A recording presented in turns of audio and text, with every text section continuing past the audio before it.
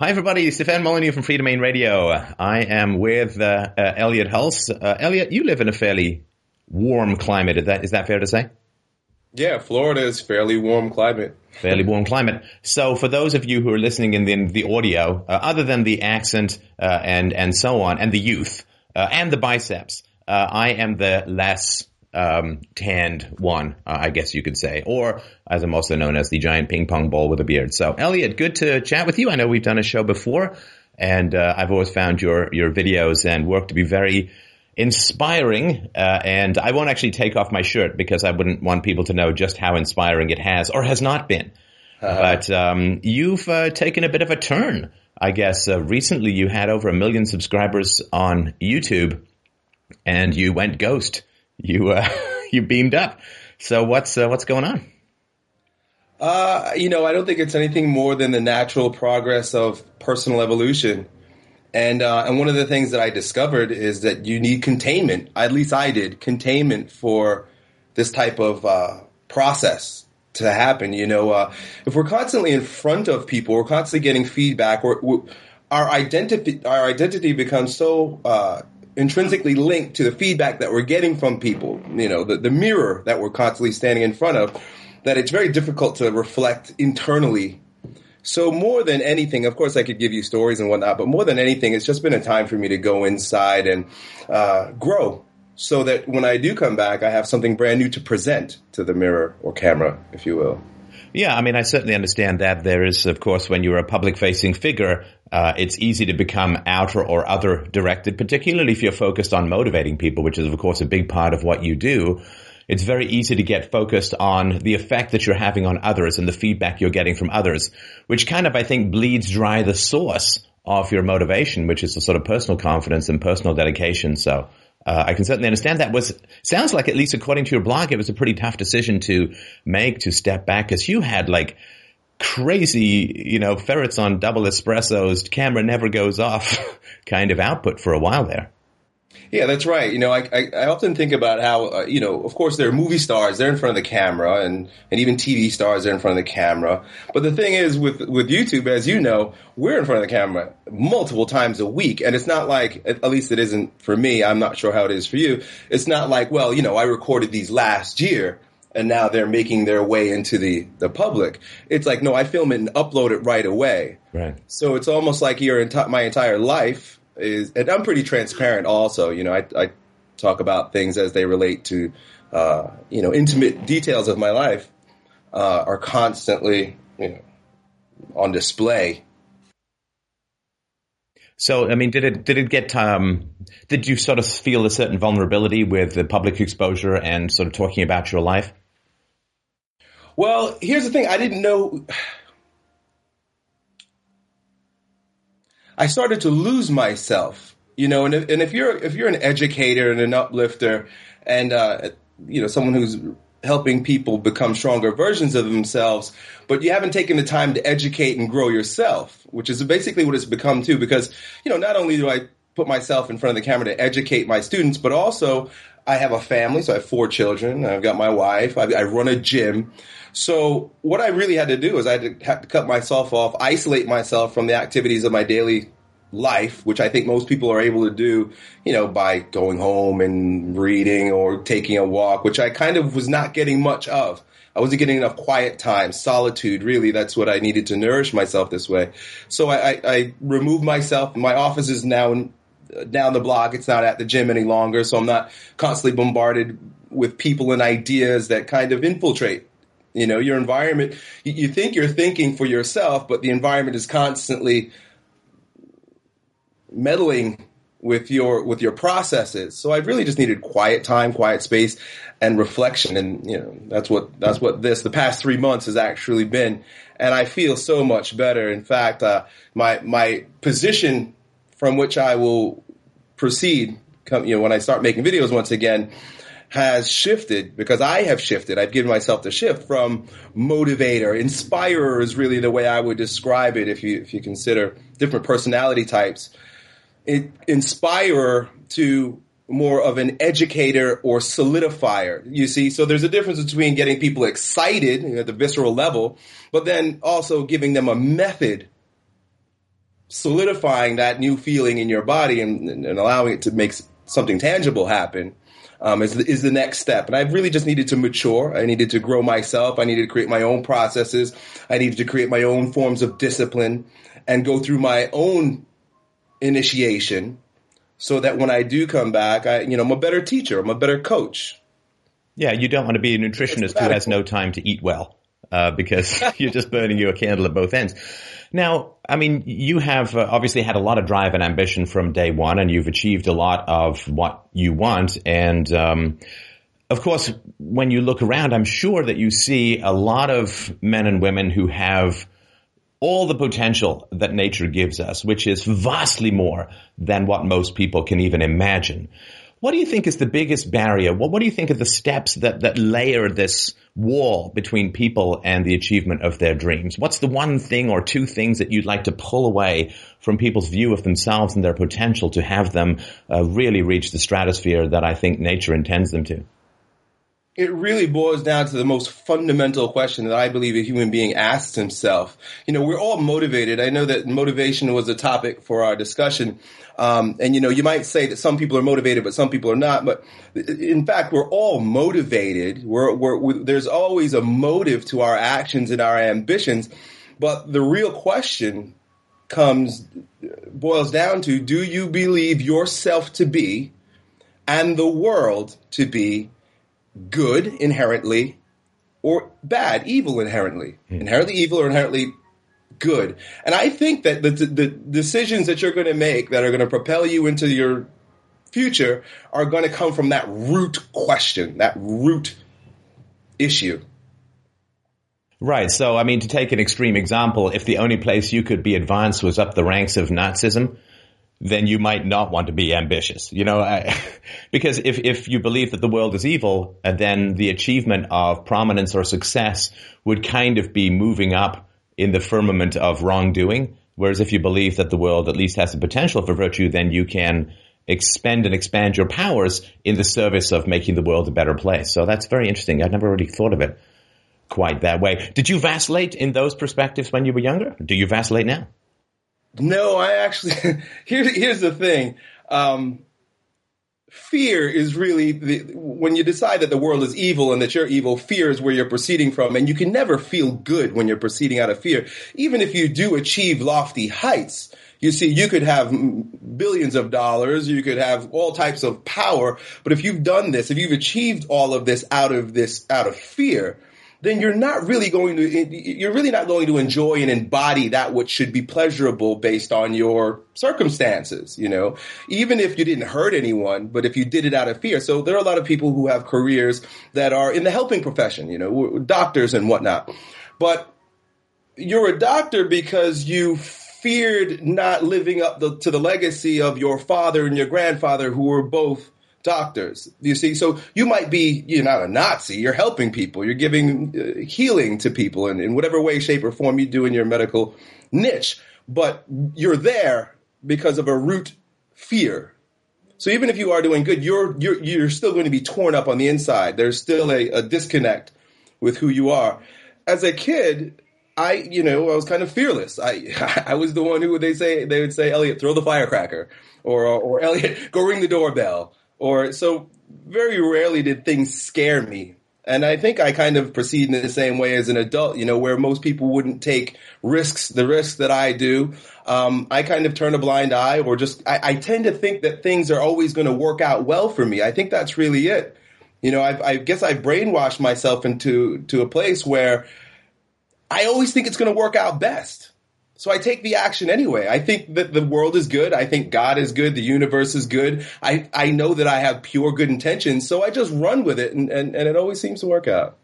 Okay, so the devil's advocate position might be that if you were born without the fear muscle, then do you think there's a risk that you're trying to train people into doing something that comes naturally to you? Like, for instance, if I was born with like the most amazing singing voice and just saying to people, well, look, everyone can sing. It's like, well, no, you just happen to have that physical, like if you were born without that or have less of that, do you think that it's transferable, or do you think that, people can achieve the kind of fearlessness that you seem to have had innately? This is my attempt. This is what I hope to do, because, my videos up until this point have just been a projection of a courageous person, and I'm not putting myself on a pedestal, but like I yell about things that I talk about things that I've experienced that have gotten me a certain level of success or influence that a lot of people would want.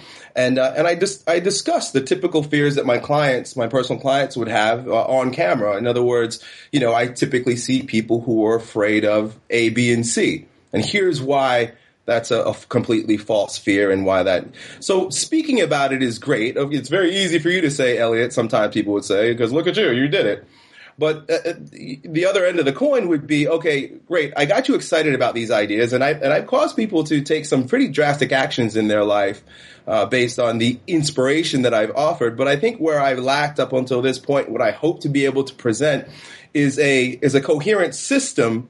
Not to say that it's guaranteed to get you what I've got, but so that you can reflect on your core values, so that we can bring the shadow to light, those things that you're most fearful of, so that we can examine them, so that we can even integrate these things that you fear or the shadow aspects of your character and personality into that energy will give you power to move towards your dream. If you start out with fear, and fear is a shadow. It's a split off part of your consciousness. Say, for example, you're afraid to speak up. I'm one of those people that, my parents were, when I was small, they told me sit down and shut up a lot. And, zip your mouth. And I go to school and they say zip my mouth. So, you kind of proceed in life as a quiet person. You think you're a quiet person, but really your inability to create boundaries, your inability to go out there and assert yourself, or your ability to be aggressive when it's needed, all then becomes a detriment to your advancement. You see? So by bringing that to light, we can discuss it. But also, I have a tendency to believe that those things that were once split off and was shadow material can actually be integrated into a new version of who we're becoming for a number of reasons. But one in particular is because guess what? Now you have an experience of overcoming a challenge that you can offer to other people and be an inspiration to them. So you become a greater gift to the world. I think that's very nobly spoken. And even if you're born with wings, if other people have the capacity to grow them, your example may shake their complacency. One of the things I've been curious about in looking at your work is the degree to which, speaking personally, when I started doing a show on philosophy, I sort of was, I'll speak the truth and I'll try and put arguments forward and make the case and speak about my own pursuit of truth and the pluses and minuses. And I knew that some of what I was talking about was going to be radical or startling to people, but I never really thought that anything that I did would be that radical or startling as a whole. Just in the pursuit of truth, here's what I have found, here's what I've discovered, here's what I think I've established.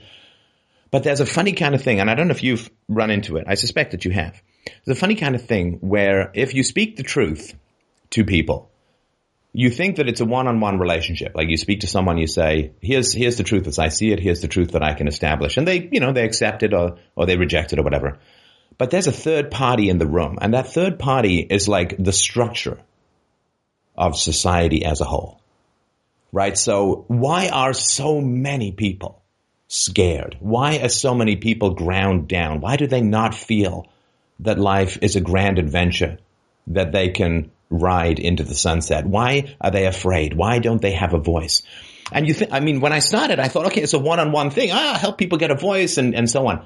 But you run into this third party called a social structure, right? And 85 people have more wealth in the world than the bottom 3 billion people. There's a structure in society that profits from keeping people small. And I don't want to get into all the economics and politics because I think everybody knows kind of that there's something out there, that they are the way they are, not just because of their family or not just because, but because of the whole structure that they live in, whether that's a nation or perhaps a religion or a culture, that there's a structure that profits from people being small and scared.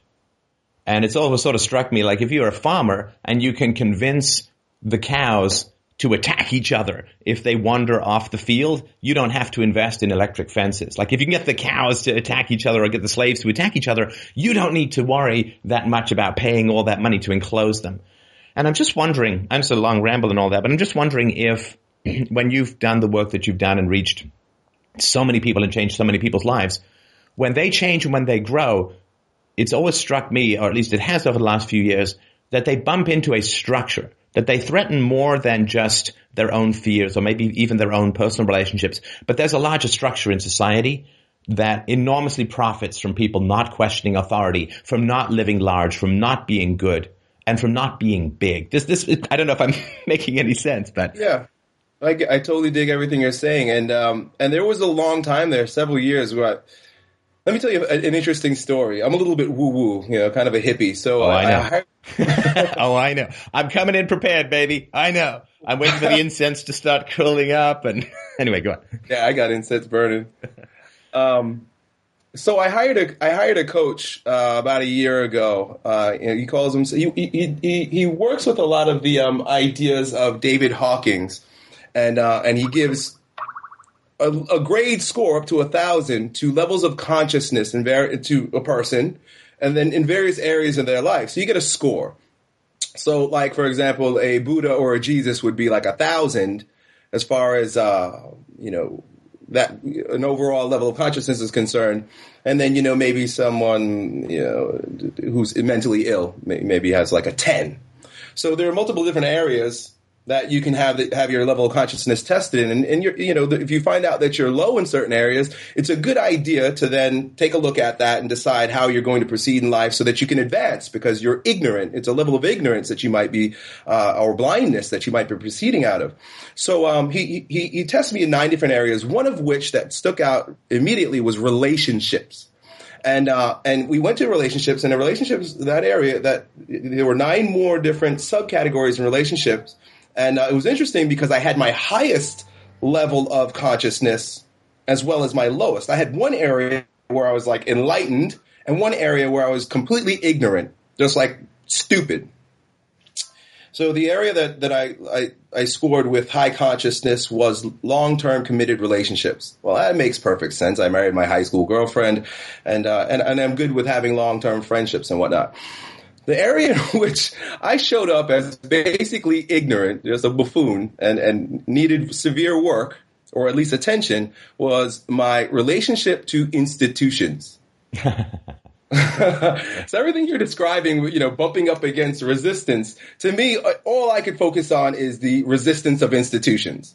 Be it government, be it school, be it parents in the home. I was always just rebellious. I mean, anytime I feel like a limit to my power or to my freedom, I feel stifled in right away and I want to fight back. This is just my natural, my way, based on the experiences of my childhood, as well as what I wanted to bring up as you were speaking. Have you ever studied the work of Bruce Lipton in epigenetics? Well, epigenetics, yes, but not Bruce Lipton in particular.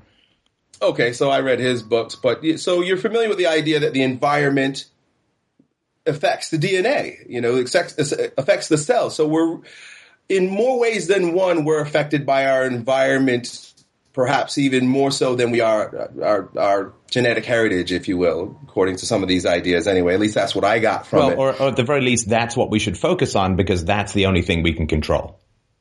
Better way to put it. There's no environment that's going to turn me into, an Aboriginal from Australia. But there is, in terms of my DNA, we really should always try and focus on that which we can change, because trying to focus on that which we can't change is just a great way to grind yourself into a futile dust to be scattered to the wind of history with no visibility.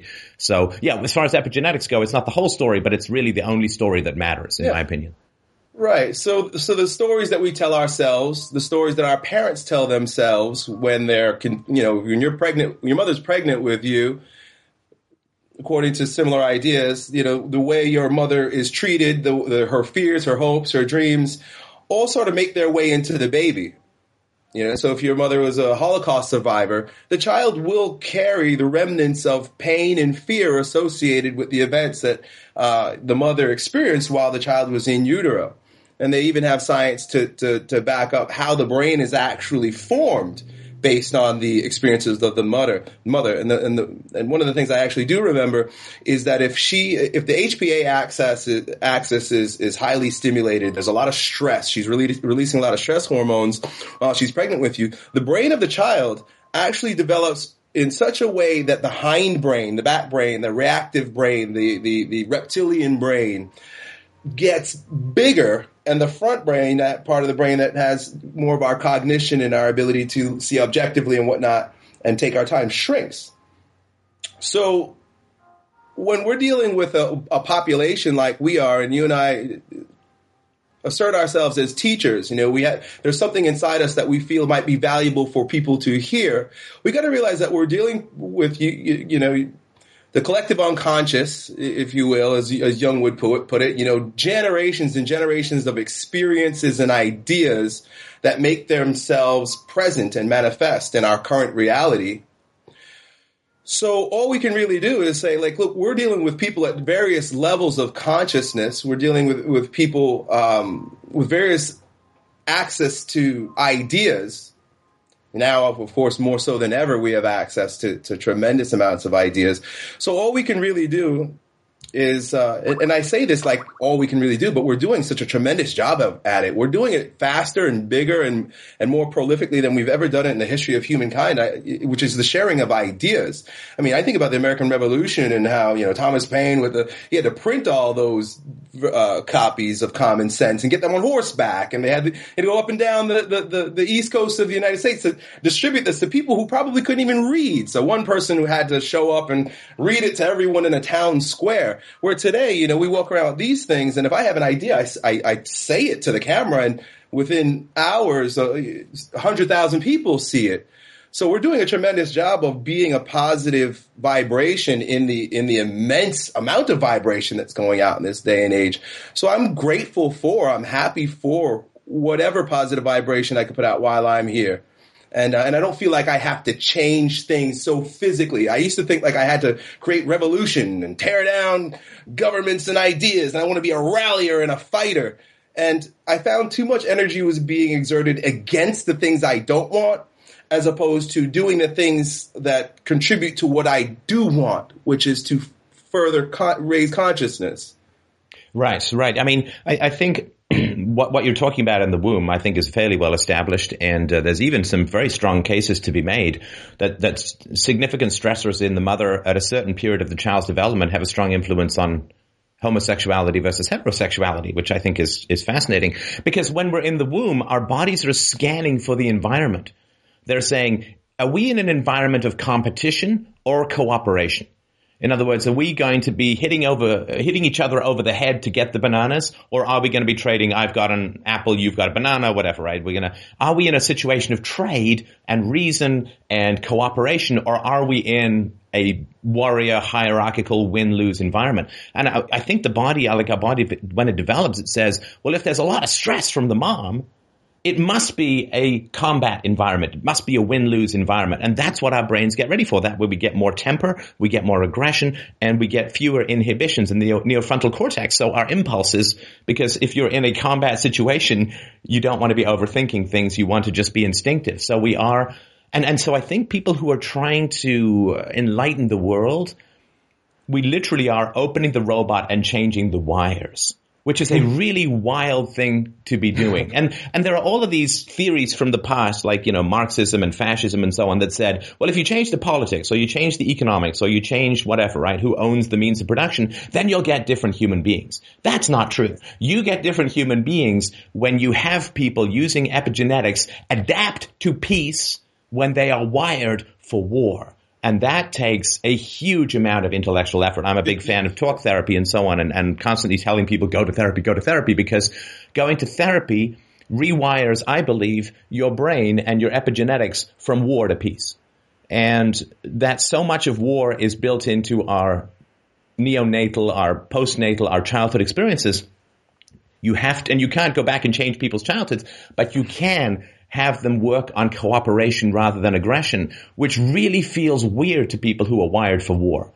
And it is I thought, well, I'm just putting words out, and the words will have an effect on people, and they may listen or they may not. But the more I learned about it, the more expert I've had on the show, the more it's what you're talking about, what you're doing now. We are going down not to the essence of definitions of virtue. We're going down not to philosophy. We're actually going down to DNA. And there's Yes. nothing deeper. I mean, unless we can find the subatomic particles, then we'll have to go even deeper than DNA. But we're going down to DNA, and we're saying to people, you can change your wiring. It hurts like hell, but we're trying to rewire because once that rewiring is done, I mean, absent some giant comet hitting the damn planet, we'll be set forever because war begets war and peace begets peace. And if we can rewire people to peace, to reason, to negotiation, rather than to aggression and win-lose, that is going to perpetuate and escalate. But boy, oh boy, does that ever threaten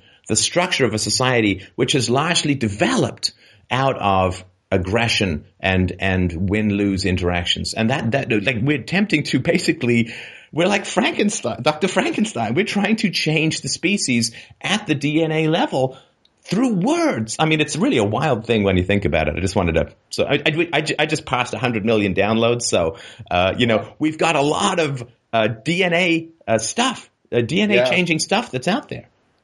Yeah. There wasn't even a question in that, so I'm sorry about that. But I just wanted to sort of share the thoughts about the depth because you're talking about your deep dive. This is what you're working on, right? Yeah, it's really exciting, and you're spot on. We're changing people not just through ideas, but we're changing their bodies. And I've been in therapy. I was in therapy for 3 years, and I come and go. I work with various mentors, and one of the things that puts me in a unique position is my understanding of exercise physiology and movement. And what's also incredible is that we can not only just change people's DNA by changing their thoughts, because obviously the physiology responds differently to the environment if you tend to believe that you live in a good world as opposed to a threatening world like you described.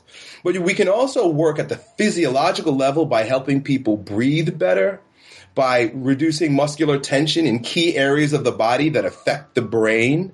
So stretching, breathing, exercise modalities like yoga and intuitive stretching are really important in changing what I believe to be the whole brain, because our body is linked to the brain. There really is no delineation except for the stories that we've told ourselves about where our brain is. My brain extends way down into my body through the spinal cord, and it wraps around my organs and viscera and muscles through various vortexes. And if I'm going to change my thinking, I can't just do it in an abstract way with new stories, new images. I also need to stand differently. I need to breathe differently. I need to carry myself differently. My body should begin to feel differently so that I'm a completely different organism. Well, I think that's true. And certainly in Western philosophy, I mean, it's very boringly called the mind-body dichotomy. And it comes out of a lot of Judeo-Christian mythology, insofar as there's this soul that is completely independent of the body, which is the seat of your consciousness. In other words, the body is like just this cart that carries your soul around, and there's no particular relationship to it. Like, in the old AV days when they did big tube TVs, there were always the AV guys who wheeled the TVs around the high school and so on. And the TV was totally different. It was just a vehicle, and that's the way that people viewed the brain throughout a lot of Western philosophy. And the whole purpose, of course, in a lot of religions is to escape the body, which is the seat of sin, which fails, which is the province of the devil. And there's this antagonism between consciousness and the body. And I grew up with a lot of that stuff. I grew up in England and was in Protestant church and so on, which is not quite as bad as Catholicism in its negativity towards the body. But your body is basically this distasteful and smelly cab that you have to use to get from birth to death. And what I found was, for me, when I started getting into exercise as a teen, and I did like water polo and swimming and cross-country running and all kinds of tennis and squash and lots of sports, that helped a lot, just sort of because then when you are working with the body, the speed at which you need to work precludes over-analysis. Like if you're trying to get a squash ball in the corner, you can't mull it over. You have to be very instinctive. So I think it helps wire the brain to instantaneousness as much as possible with the body.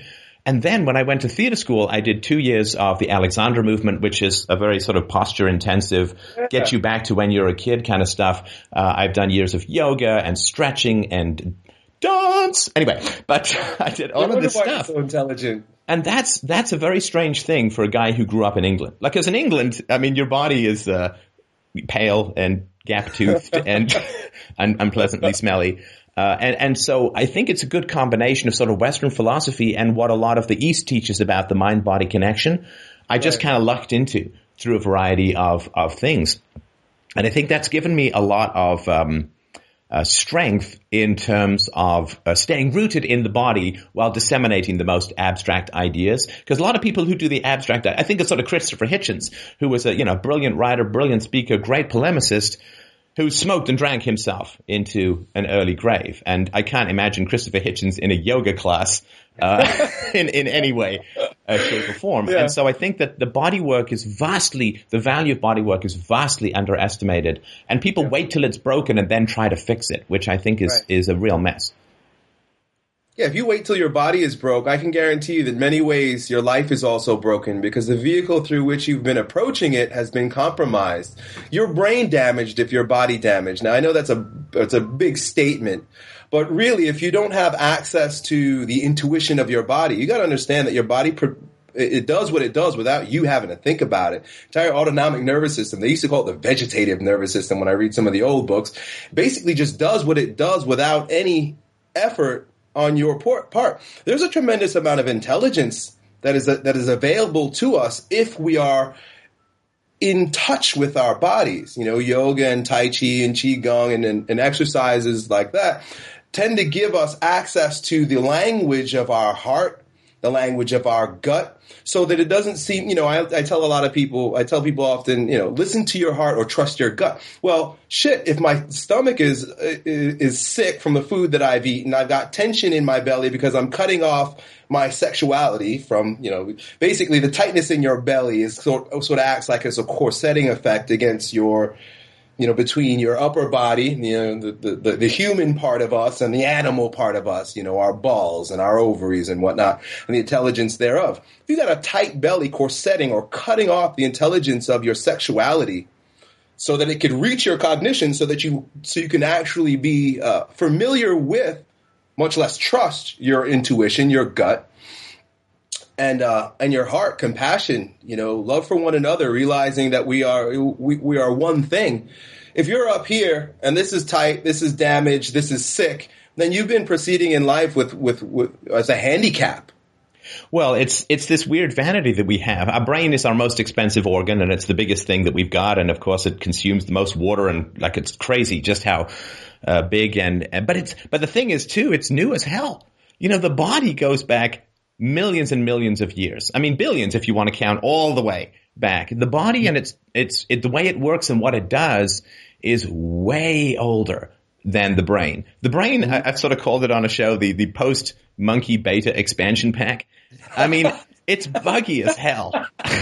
Great. But it's so distracting because the brain gives us all these cool ideas and the brain can get involved in puzzles and do all kinds of fun stuff and learn language and so on. And so it's very intoxicating. The brain can be like a hot and dangerous woman. It's very seductive. Yeah. But, and it's very distracting from the body, which seems in comparison to what the brain can do, kind of boring. Right. And I think that going back to all of the stuff that has come from us, we only have the brain because the body was successful. Right. Right. I mean, like when we used to be on all fours, and the reason we have the brain is because the body went, hey, I'm going to stand up, and that exposes less of your body to the sun, which means you have to use less water for cooling, so you can use more water to grow a brain. And our brain has grown to the point where, well, you know this as a dad, right before your wife would explode giving birth, she gives birth. Because the brain grows, and you see a baby, they've got these like unbelievably bowling ball heads, on these tiny little bodies. And basically the brain grows until, another half inch, and it would be like alien rather than a birth. And so the body has developed everything really beautifully. And then we take this brain that is the outgrowth of the body and only is there because the body, quote, made good decisions. And we go and run with the brain and completely forget about the body. And it's like, it's like this, our best friend takes us to a party and we go chasing someone else and leave our best friend behind. And it's like, but that's our best friend. That's the real relationship, not whoever's at the party. Yeah. So it's just important to remember that the body is why we're here. The body is why we have a brain, and ignore it at your significant peril. Yeah, absolutely. There's an interesting analogy I like to make. Have you seen these fantastic photographs of the entire nervous system where they've got the brain and the entire peripheral nervous system laid out? So somebody did actually send me that. Yeah, I've seen that. Fantastic, and it's so. It reminds me of, and I often use the metaphor to describe a plant.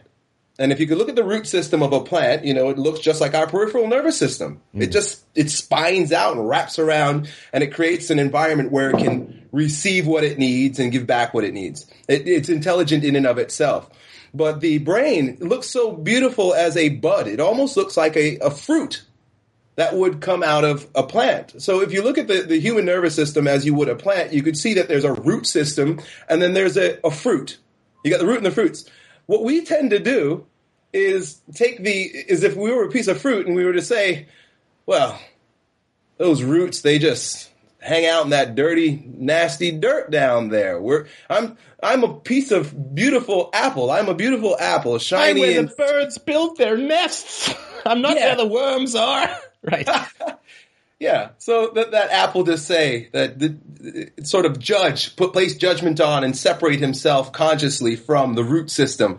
He doesn't exist. The fruit won't exist. It doesn't make any sense. We have to realize and appreciate and honor our root system. Well, and I've read some very convincing arguments, for me at least, Elliott, that everyone talks about peak oil and so on. I think that the most scarce and necessary resource in the world is empathy. Because if you have empathy for other human beings, that doesn't always mean sympathy. It doesn't always mean that you agree, but you understand where other people are coming from. Empathy and cruelty are opposites. You can't do the two together. And empathy, I believe, really comes from the body. Because that's the one thing we share with everyone else. We may have different ideas, different religions, different cultures, but as Shylock said in A Merchant of Venice, if you prick us as the Jews, do we not bleed? Right? The body we all have in common. Mm-hmm. And we all go through the same experience of growth and puberty and maturity and eventual decay and death. I believe that those who are not connected with the body have the greatest trouble with empathy. And so I think that teaching people to get into their bodies helps remind them, as you said, like we're all kind of the same, but not in our thoughts, but in our bodies. I'm assuming you, like me, have approximately 2 nipples. And so we have this commonality through the body, but if you're just an abstract floating head guy or woman, I think it's really hard because you focus on what's different between yourself and others. You don't focus on the physicality in the body, which we all have in common. And I think that part of the body work helps people to empathize with other people in a way that if you just focus, say, on your religion or your political party or your culture and so on, that's all in the head. And that doesn't really affect the body that much, but the body we all have in common. And I think that's where a lot of that hands across the divide can come from. Yeah, absolutely. It's interesting that you say that. I recently have been reading some books about traditional Chinese medicine, which, by the way, is a 4,000-year-old study. And practice.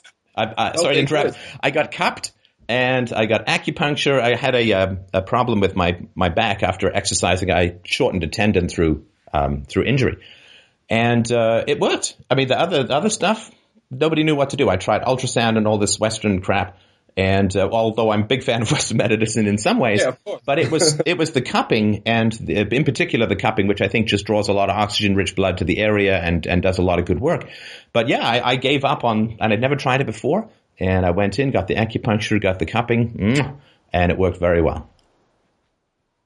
Right, so you might be familiar with how different elements are associated with different organs and whatnot throughout the entire body. It's interesting that you keep doing this when you refer to ourselves and to compassion or empathy. I'm trying to pay people to focus on my nipples. I'm very proud of them. Sorry, just kidding. Yeah, Go well, ahead. actually, you kind of are proving a point. Yeah, well, the nipples are where we nourish also, right? Where the woman nourishes.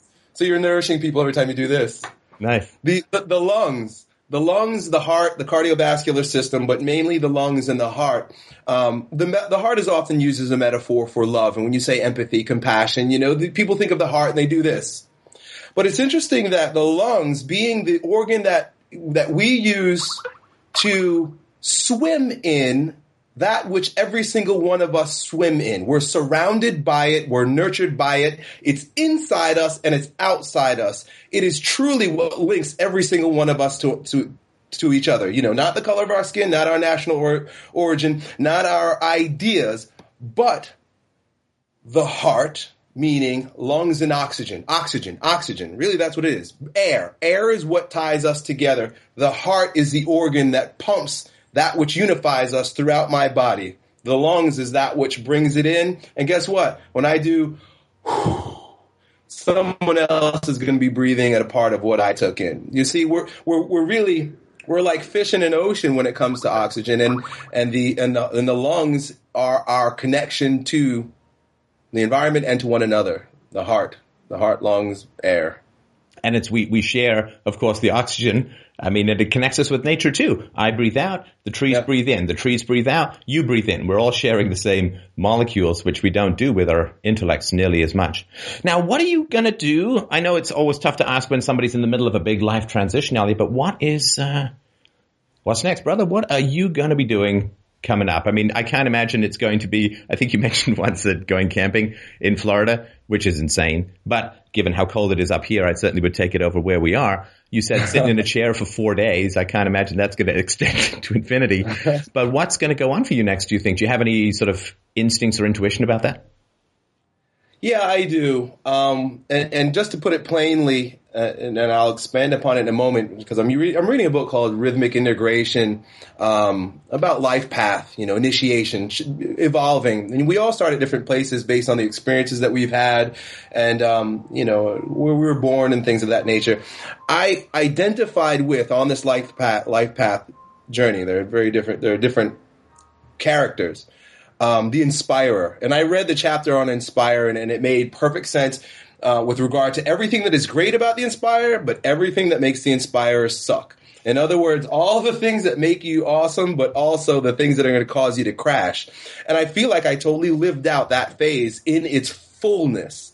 I did absolutely everything the best way that an Inspirer could, but at the same time, all the things that a typical Inspirer lacks, which is usually a unifying process, something tangible, as opposed to just excitement. See, I get so excited and I do so many things and I have ability to get people excited too, that you might want to drop everything right away and follow me. Follow me, everyone. We'll find out where we're going on the way.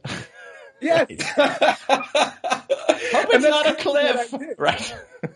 In a way, that's what I did. I get really excited about certain things that I know are powerful, that I've used myself, but I have no system. I just say, go and do it. Let's go. And we can go and charge off a bridge, off a cliff. And everybody would follow. And not to say that everyone's ignorant, but that's a part of my skill, is to get you really excited.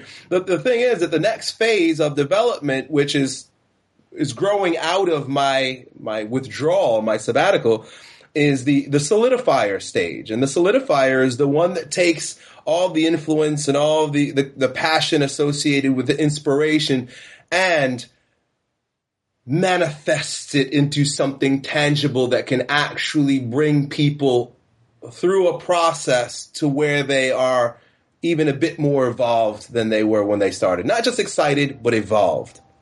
Right. Right. Yeah. So knowing where the long-term destination is allows you, of course, to use your capacity to motivate others in the best possible way. Because as you're exploring, other people who are following may have different paths of exploration, different processes. So not just leading people. This is the great challenge too. Like I steadfastly refuse to give people answers in my show, because to give people answers is to deny their capacity. It's like you lifting weights for someone. It's like, well, I don't see how that's helping you. I mean, I guess I get a little bit.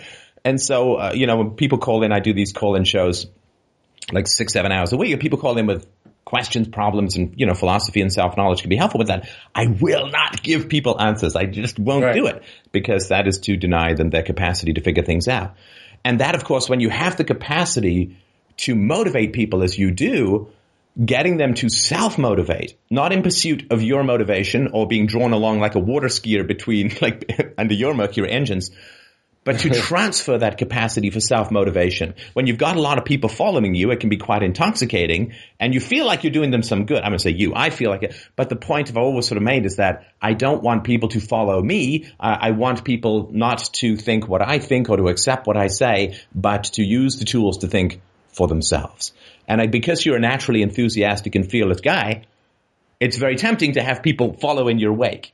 But finding ways to transfer that enthusiasm so that they're as enthusiastic about their lives as you are about yours, that I think is the real challenge.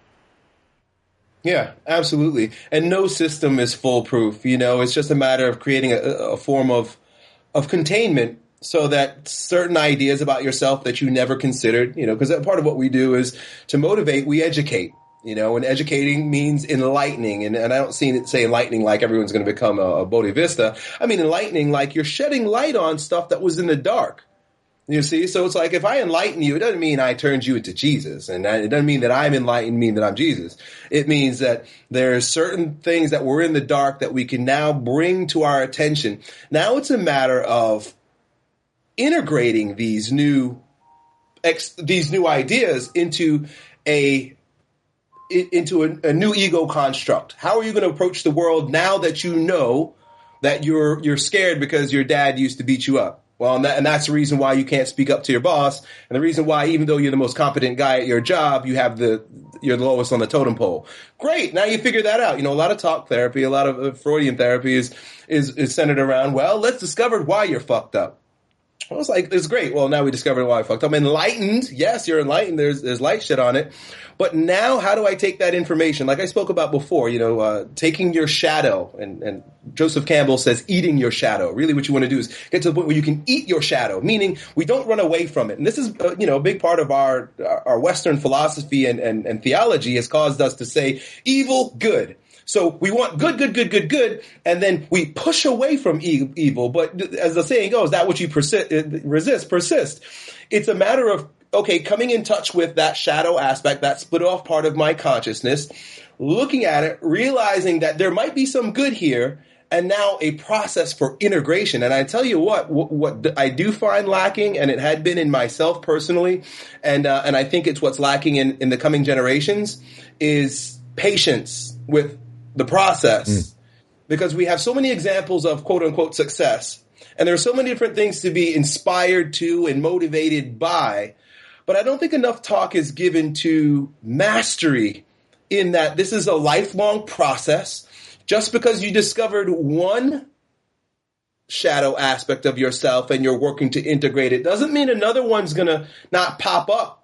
I think the further you get along, obviously the deeper and the more insidious the forms of the shadow forms show up. So we're not going to get somewhere. We're not going to be successful. We're not going to achieve some particular pinnacle. We've got to realize that it's a journey, and some believe it's a journey beyond our death. So look at it this way. We're not getting anywhere. We're not going anywhere. It's going to be a while.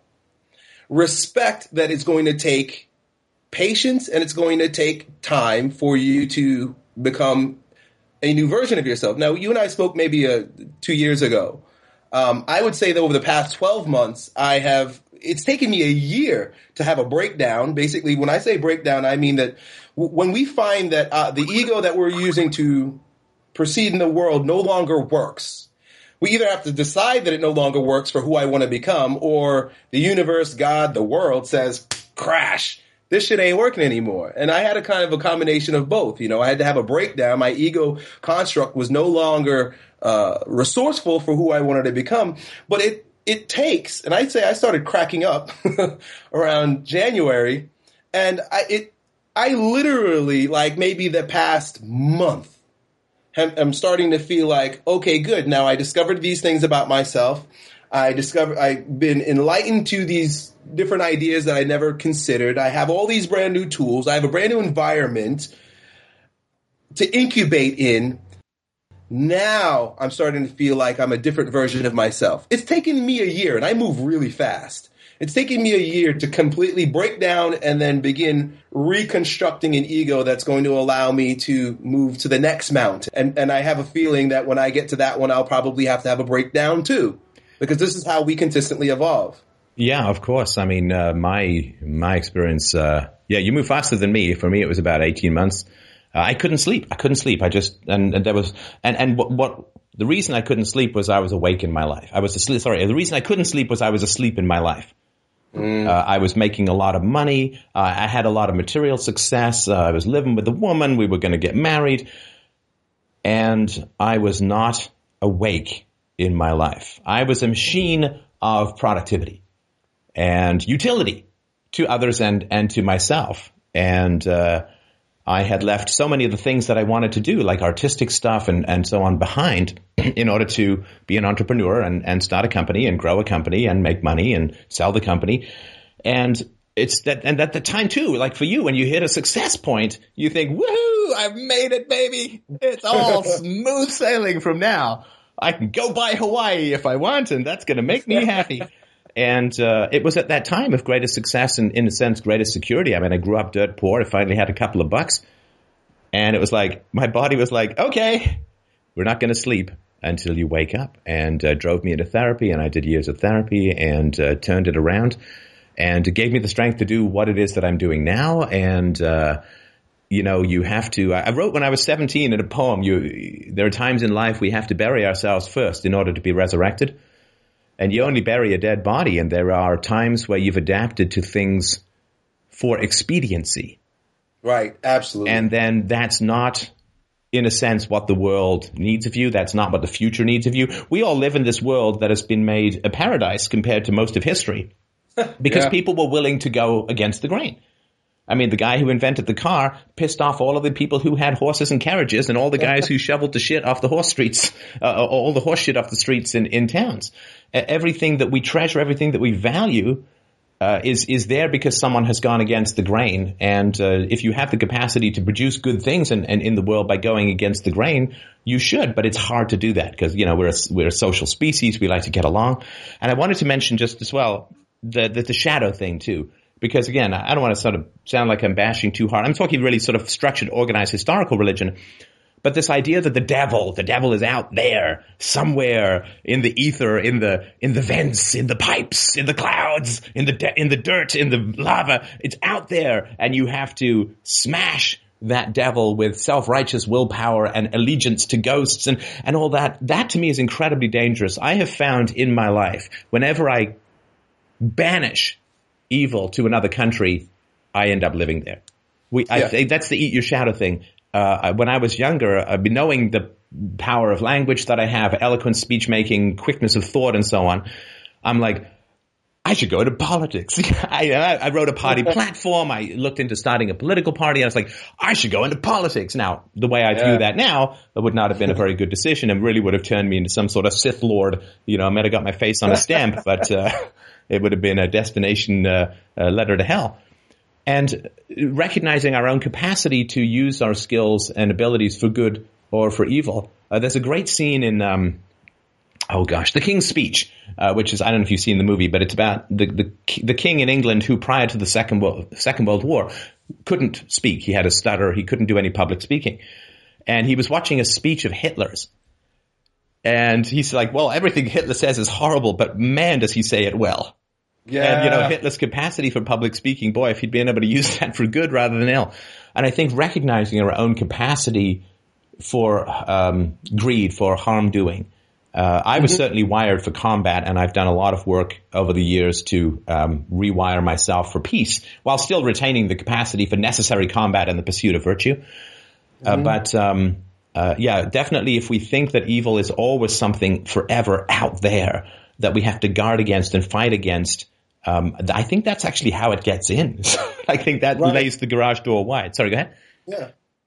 Oh, absolutely. It's interesting. I had a coaching session with a client a couple months back who spent several years in Afghanistan, and he had to do some things that he no longer is. He doesn't feel very good about.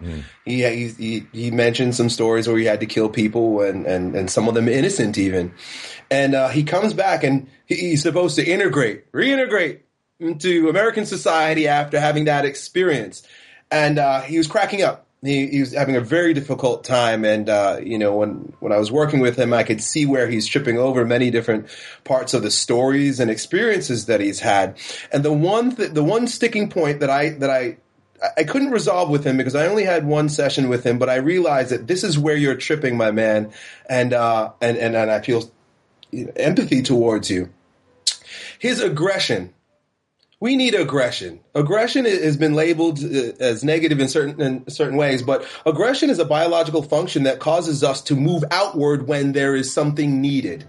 Either defense, and defense is simply by creating boundaries, so people can't take advantage of you, or just so that you can build yourself up in a way without having intruders. It's just a normal thing. Every creature on Earth crawling has boundaries. And aggression, meaning like if there's something you want, you should be able to shore up the energy to go out and get it. Aggression is a beautiful, beautiful thing that human beings have access to. But when it's misused, in the case of, injuring or killing innocent people, and you place a judgment upon it, now what happens is aggression becomes the shadow. Aggression becomes the devil. And at least it did for this young man.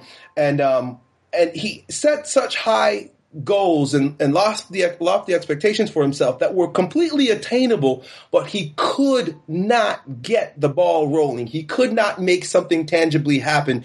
And it was simply because, simple and also profound, you've rejected your aggression.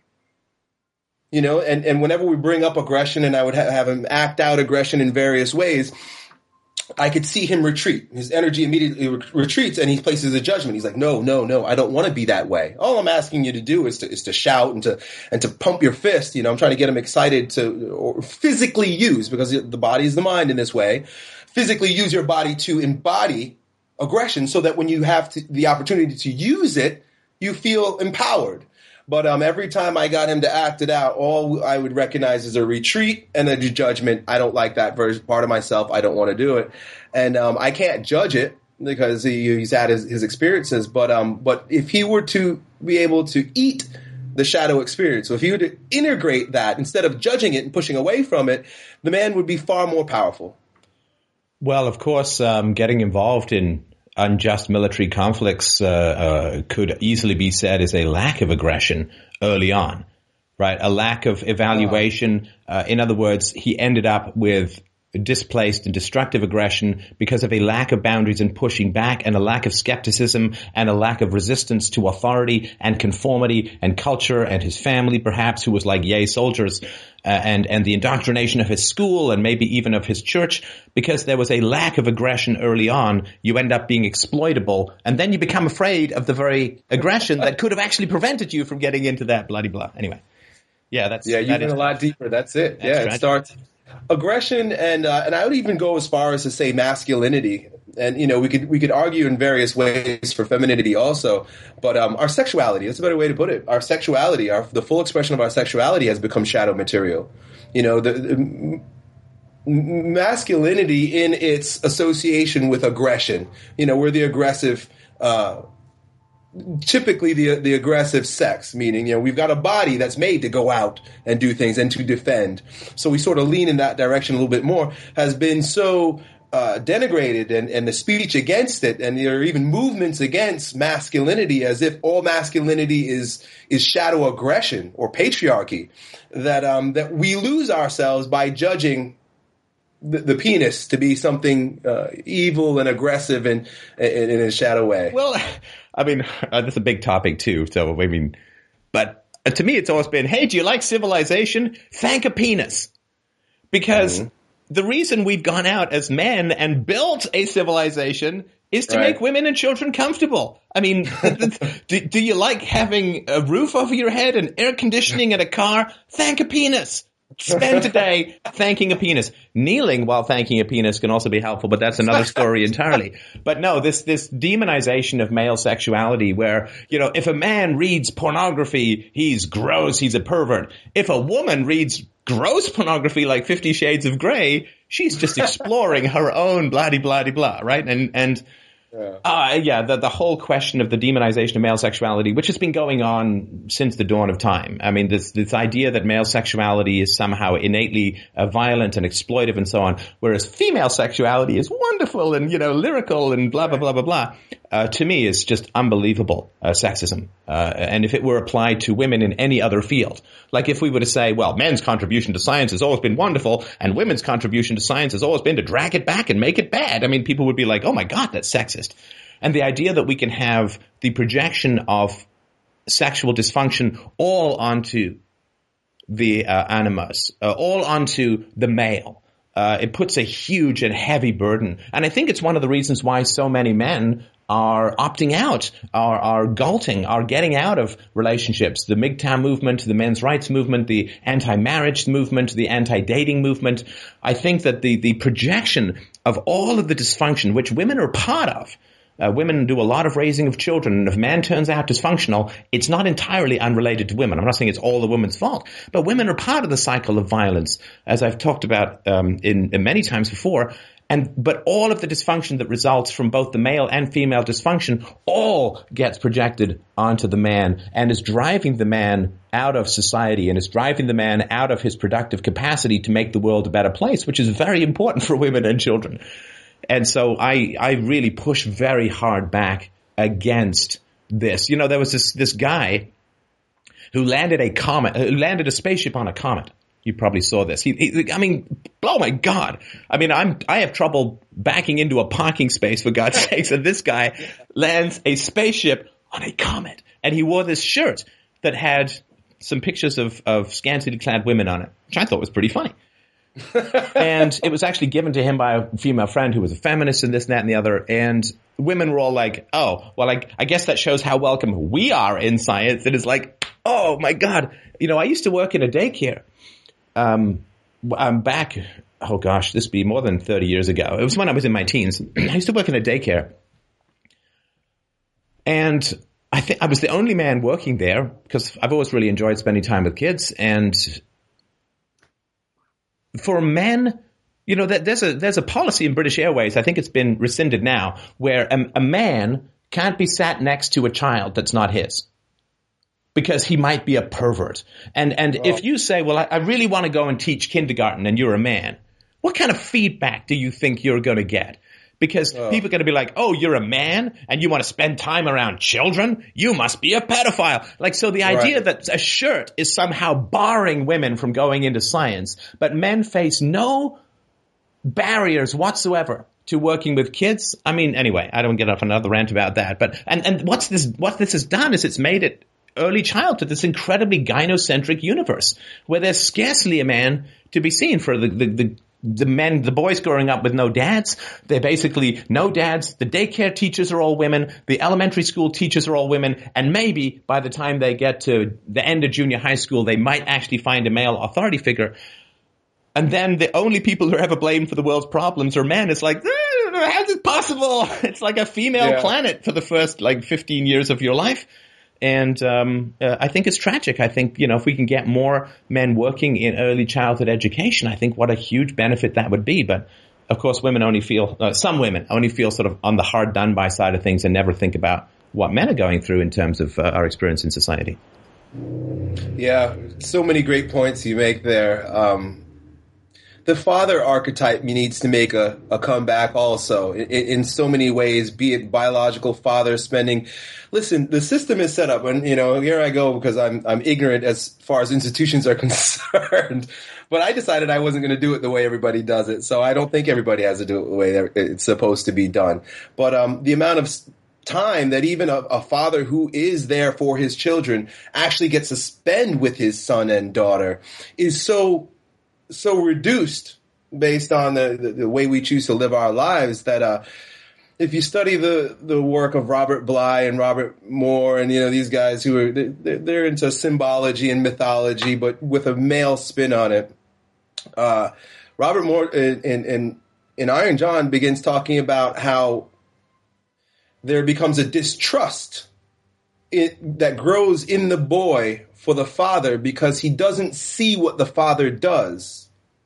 So the boy is supposed to be attracted to and grow in the way that the pattern, the paternity, the father is moving, but because he's so far removed from it, there's a form of skepticism. There's a form of even how you would say, like, negativity projected towards the father. Even though the father is a good father and he's trying to be there and he's doing the things that he has to do, it's the time or the lack of time spent with the young growing pattern, father, child, that really damages our growth as a race of human beings. Well, there's a study recently. Sorry to interrupt, but there was a study recently that said that the average father, and this is the live-in father, not even the remote father, the average father with a son has 15 to 20 minutes a week of unstructured time. Oh.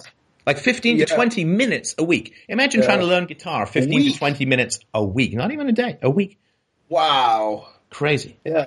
So the pattern has to get set somehow. You know, it's just so funny, that word paternity and pattern, and how the root is the same, and the father sets the tone. He creates that pattern in the home. Not to say that the female can't, but for boys in particular, the boys have two problems. You know, girls have one. Girl has to separate herself from her mother because she's growing up, you know, so she comes through the mother, but at some point she has to develop her own ego separate from the mother. The boy not only has to separate himself as an ego from the mother because, you know, that's his biological root and he needs to you know, have his own ego construct, but he also has to battle against the sexuality, the issue that, boy, I'm not a woman, even though I came from a woman. You know, this is not an issue that, of course, this is all happening unconsciously, but not one that a little girl has to deal with. So what ends up happening in many ways, and I think this might be a part of the biological function, and perhaps there's something we can do about it in society, but a part of the projection of shadow material goes against the feminine through the boy because he has to differentiate himself. Well, girls are this way, and well, that's silly because I'm a boy. So we have to create some sort of contrast so that we can push the mother away so we don't get enveloped and swallowed by her sexuality and become, you know, less masculine than our potential would allow. Yeah. Yeah. And I think there's a huge problem as well, which is, I think boys growing up these days, the way that we become men is through patterning ourselves over the elders. Now, a lot of times they're just basically not around. But also the question is for boys, do I want my father's life? Like looking at my father, do I want to live as he has lived? Like in Japan, the birth rate, I think, is down to 1.1. And there's a lot of asexual boys and men and women who just don't get involved in it. Because I think a lot of the boys grew up in the, 80s and 90s where the dads were gone 70 hours a week. They died from what was called karoshi or overwork. They were just never around. And so the boys grew up and they say, okay, so if I want to be like my dad, that means I get a life like my dad. Do I want the life my father had?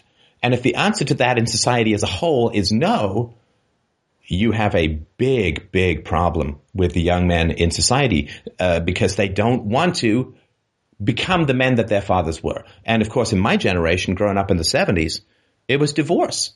I mean, like 40 years ago, we basically just kicked back in a hammock and said, you know what? We don't need men to raise boys anymore. Let's just let the women do it. And I think it's been pretty unilaterally a disaster. But I was looking when I was growing up and said, do I want the life that my father has? Well, no, I don't. Get married, get divorced, pay alimony and child support. And I mean, God, what a terrible mess that was. And I think a lack of, say, men should be role models, but society needs to give men the opportunity, and women, of course, we're just talking about men now, needs to give men the opportunity to live lives that their sons want. And I was friends with good friends with a guy who worked for me back in the day. And he was, I think about, 12 or 13 years younger than me. And he wasn't dating that much. And I said, well, don't you ever want to get married? He's like, oh man, married? Are you kidding me? You just see these guys slow, they're walking along the Their wives are walking quickly. They're sort of dragging a little behind, slope-shouldered, head staring out the sidewalk, maybe carrying her purse. It's like, forget it. I don't want anything to do with that. And I think he was really talking about his own dad and what had happened. And if there aren't men out there who are living a life that boys want, and I don't mean like rock star nonsense. I mean, that's all great. And if you want to do that, do it. But that's not particularly practical for a majority of people. But I just don't – I think we've got 2 generations now of a lot of boys growing up saying, who am I supposed to emulate? Who am I? And there's opportunities for redefinition and creativity in that. But I think we have to grieve that loss of role models. And the kids growing up could have the greatest generations in the past to look at and say, well, these guys did a lot of heroic stuff. But now, what's your life as a dad going to be? I mean, you wake up, you drop your kids off at daycare, you go to work, you come home, they may have, you got to give them baths, you got to cook their food. There's no quality time in any of that. And with homework, which has never been shown to add one atom to anybody's intelligence or learning capacities, you can fight with your kids about homework. The prevalence of sugar means you fight with your kids about sugar. And I just don't think that there's enough gold at the end of the rainbow of maturity for guys to want to get engaged at that level.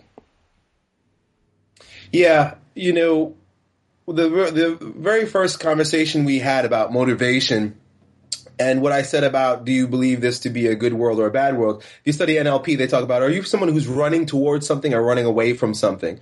So I think we're in a good place. I think we're in a tremendous place. We're in an awesome place because over the past 40 years, like you said, we are getting clearer and clearer about what we don't want. Right. And so I've had my first heart attack. Time to change my diet. Okay, go. Right. So we recognize patterns that we don't approve of. And I think my generation, and I'm even on the end of it, or I'm sort of like older, but the generations coming up, knowing that we don't want the pattern that has been set, we now have access to various new patterns that are available to us through information like you provide and that I provide and the internet. There's more mentors to be used, to be accessed than ever before for men in the history of mankind. I mean, there was a time when the only mentor was the shoemaker that you were going to end up having to be an apprentice for. I mean, that was it. It was that guy and your priest and your daddy. But now it's like, take your pick. Who do you want to decide to pattern yourself after? Who are you going to use as your mentor? And of course, it's virtual, but I think that we're also in a great place to rewrite our mythology. Right. And we have to write it with what we have access to in terms of communication and science. And I use the term mythology because I genuinely do like religion in its mythological positioning. I think the stories are so beautiful and they point to greater realities and they give us inspiration for ways of being that perhaps won't be accessible to us if we never see these symbols or hear these stories. Right. The thing is that it has to evolve. The story has to evolve with our evolution, the evolution of our consciousness, our technology, and our science. And we're in a place where we can rewrite brand new mythologies for boys to engage in. We watch movies like Star Wars that give you a mythology about what it will be when we're shooting stuff up in the sky and we're making our own planets and Death Stars and shit like that. But right now, why not create a mythology around becoming the strongest version of yourself through the struggles of school and the empire? The empire will always strike back. Empire will always be there. So what story can you tell yourself about navigating your way through the empire? What stories can you tell yourself about relationships and sexuality now? The old story, especially the ones that were told through movies and whatnot, is, the hero, he goes on his hero's journey, and of course there's a hot chick there that always wants to have sex with him. Well, that's one story, one that probably won't happen to most of us, but can we come up with a story that allows working with our anima, the projection of our feminine on a woman and integrating her into our life, either through marriage or whatever union or lack thereof you choose, whatever relationship you choose to have with the feminine, career and work, also our education and our art, so we have the ability now, because of the breakdown, like I told you about my ego breakdown, to look at all the pieces realize there are brand new pieces and reconstruct something brand new. And I think over the next 100 years, that's what we're going to experience is going to be the emergence of a brand new world mythology. And that's the way I'd like to think of it, because it begins with, tribal, egocentric, ethnocentric, national. But now the mythology has to encompass the fact that you're in Canada, I'm in Florida, someone in New Zealand, someone in North Africa, someone in Asia is going to watch this right now. And it would be nice if we could all sort of come together with a I'm going to shoot myself in the foot saying this, but sort of a one world mythological order. Not necessarily a political construct, but a story about who we are and where we're going that we could all be heroes, play our hero's journey part in. So I obviously hope that you will be returning to public media again at some point soon. Hopefully you'll come back on when you decide to. We can announce it on a cross-channel promotion. But for those who want to find out more about, your thoughts and what you're up to, can you give us your web data so that people can find you easily? Sure. I try to update every few weeks with a blog post about what's going on at ElliottHulse.com, ELLIOTTHULSE.com. So, from there you can find my videos, my Facebook and Instagram, various things of that sort. Fantastic. For Elliott's listeners, I do freedomainradio.com, or you can go to youtube.com/freedomainradio for philosophy and books. They're all free and so on. So obviously it was a huge pleasure to chat with you, Elliott. I wish you the very best. It's good to see you out the other side of the dark tunnel of reemergence, and please keep us posted about your next move. And I'd certainly love to help publicize whatever you're up to next. Hey, I really appreciate it. I appreciate you reaching out. I appreciate your concern. And of course, I and everyone else who listens to your show appreciates all the information and ideas and entertainment that you provide us with. You're a robot. You just keep going. I love to see that you keep making videos. They're always high quality. So, gratitude from me and everyone else for your work. Thanks, man. Take care. We'll talk again soon. You got it, bud. Bye.